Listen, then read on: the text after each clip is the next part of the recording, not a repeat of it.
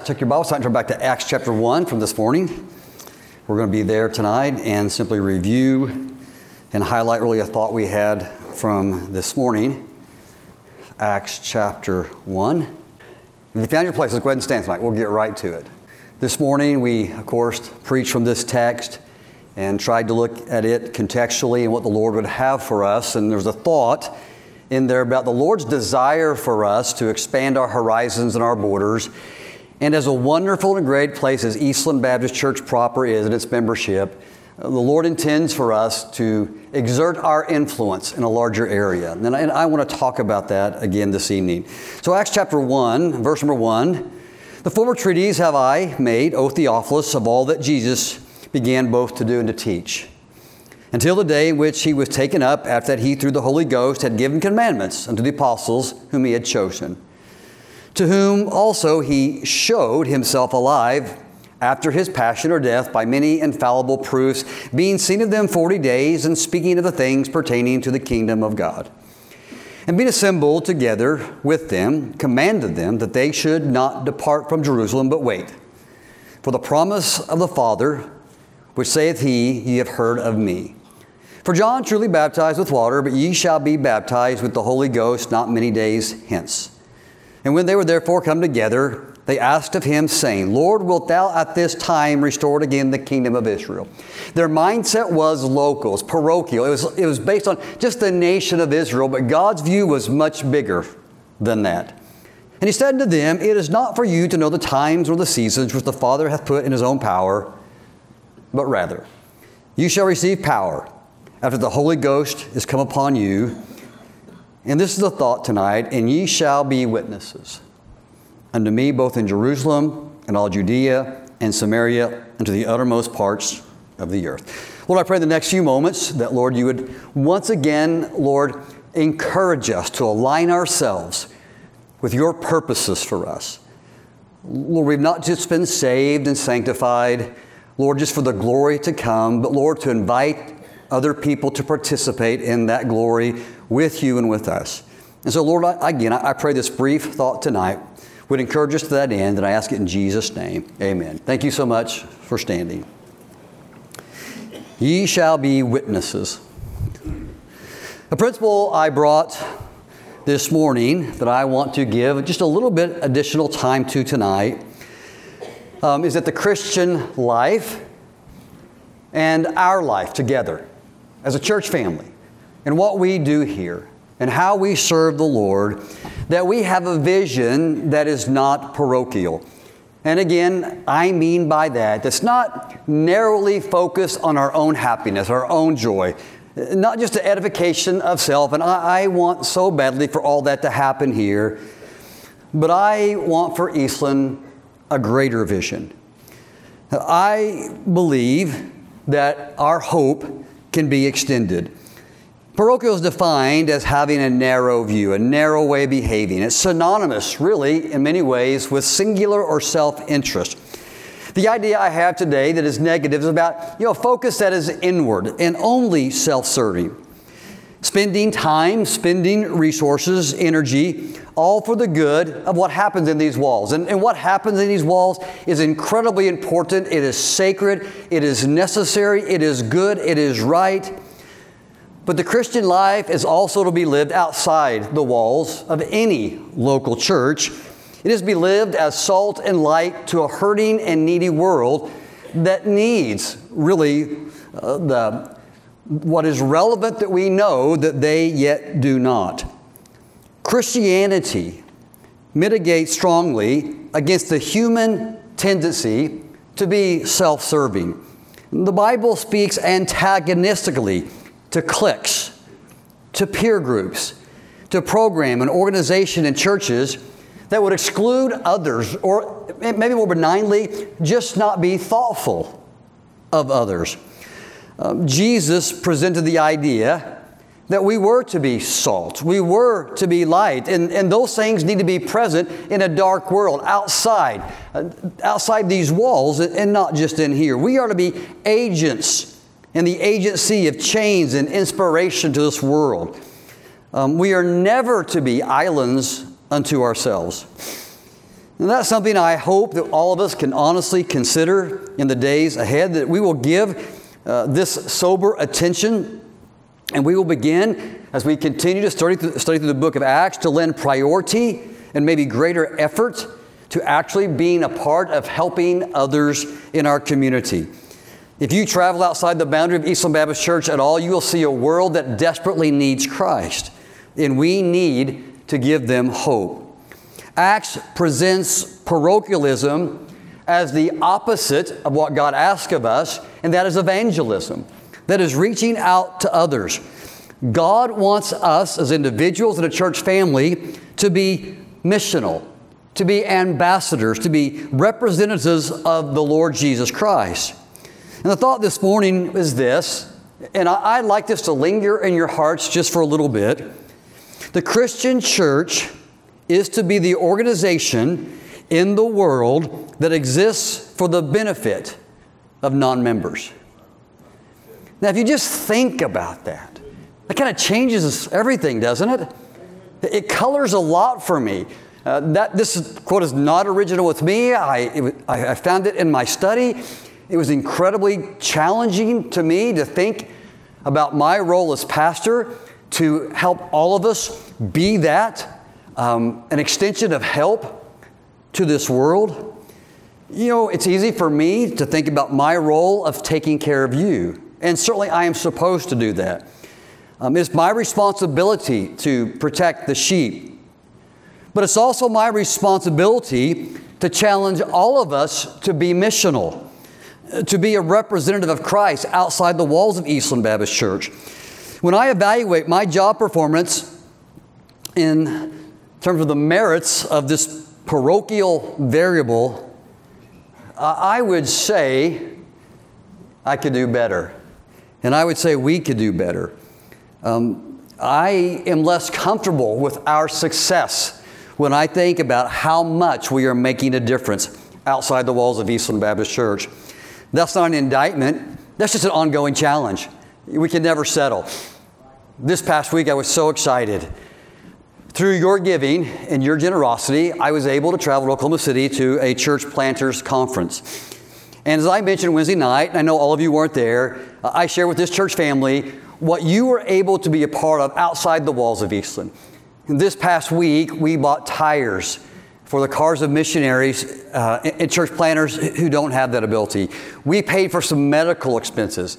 We helped pay for property so brand new churches could buy a building or rent a building and do the same work we are doing. We invested really over the course of 3 days over $25,000 outside the walls of Eastland Baptist Church. We had nearly 20 new works that we took on to be a part of. I'm super excited about that. That's the kind of thing I'm talking about in part. Now, that's done somewhat institutionally through our giving. What would be so wonderful is if you and I could now do that same thing with individual homes in the city of Tulsa and say, hey, we were a part of affecting that home and this family and that couple and this young person. And we can have that same kind of map filled with stars of the lives of the people that we have touched because of the work of us as individuals here in this church. I think that should be a goal for all of us. I think we are doing a great job institutionally, in missions, church planters, but on a local basis, as individuals, I think all of us can strive to try to reach someone in a greater way. I know when I ask questions, I never intend for them necessarily to bite in a negative way, but they help in terms of evaluation. We could ask the question, when did someone pass through these doors of Eastland Baptist Church because of my personal involvement? When did someone come because I invited them, because of our family's efforts, because of my witness of a tract I passed out, or I shared my faith? You know, in an organizational study, there are a couple words that are important. And when you want to be a company or an organization doing a good job, well, the first thing you'll study is efficiency. And then you're going to study this word, effectiveness. And they're not necessarily the same thing. Efficiency has to do with doing something well. You know, if I had a bunch of boxes up here, efficiency would be how fast I can do that in an orderly way. It would be efficient. Effectiveness asks the question, should we even be stacking boxes? Does that make sense? Are we doing what's important? And that's the kind of question I want us to be challenged with. I think so much of what we do here is efficient. I think much of what we do here is important and effective, but this element of being a witness, of reaching out, of not being parochial, I want to make sure that Eastland Baptist Church has as its goal, per the book of Acts, reaching out into our Judea, Samaria, and the uttermost parts of the world. I want to make sure that each one of us is being effective there as well, that we are giving ourselves to that missional endeavor as the Lord would have us to do. We need to reach out into our neighborhood, into our city, into our state. This week we also took on a work locally here in Oklahoma, another church planner. We're going to do some more giving to that individual in this coming week. We can do a great job there too. But I believe that you and I can continue to reach out to others. The last few weeks, Brother Daniel has been preaching from the book of Ephesians in chapter 3. It's a text there where God talks about the Apostle Paul looking at a group of people and saying, I hope you can be rooted and grounded in Christ. I want you to know the breadth, the depth, and the love of God. And the idea is so they could then reach out and touch other people. Before we carry the resources the world needs to them, we need to make sure that we possess those resources ourselves. As I mentioned this morning, by being filled with the Holy Spirit in the greatest possible way. You know, most of us have probably flown in an airplane, and I know it's super cliche, but it's cliche because it's true and it's a reason.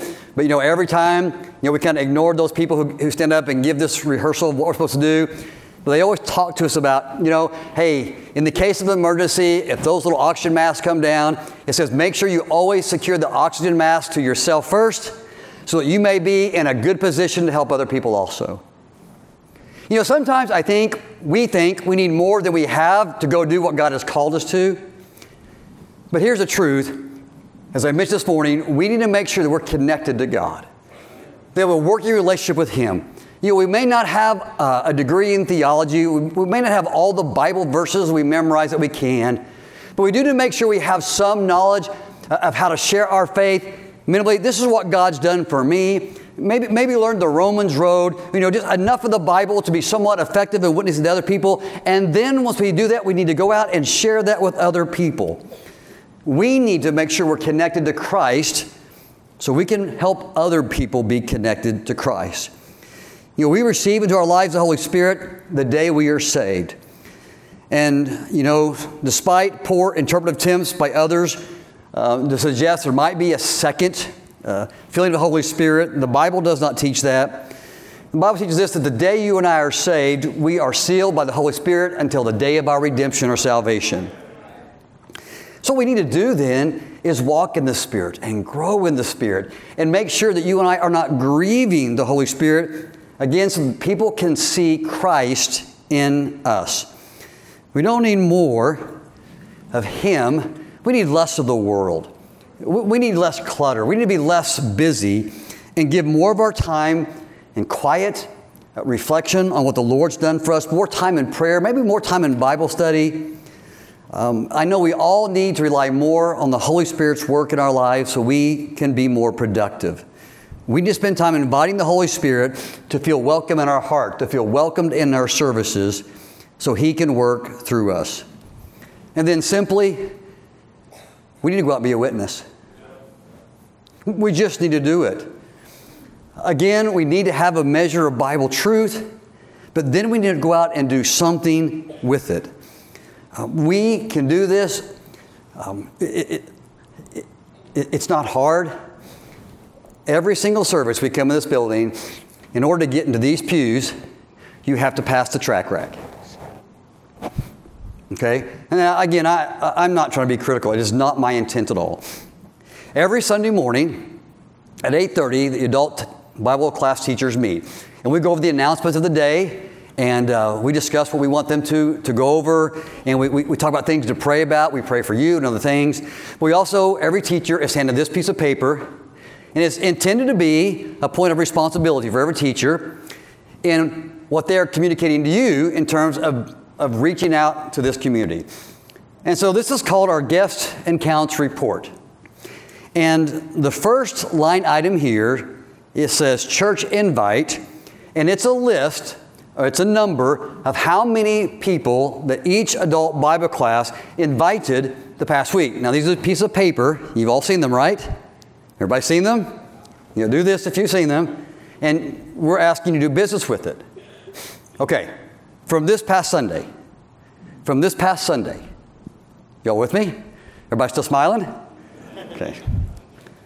This past week, as a church family, based on this number alone, and now I know there could be others I didn't put here, as a church family, we had 875 people in attendance last Sunday. We passed out 342 tracts.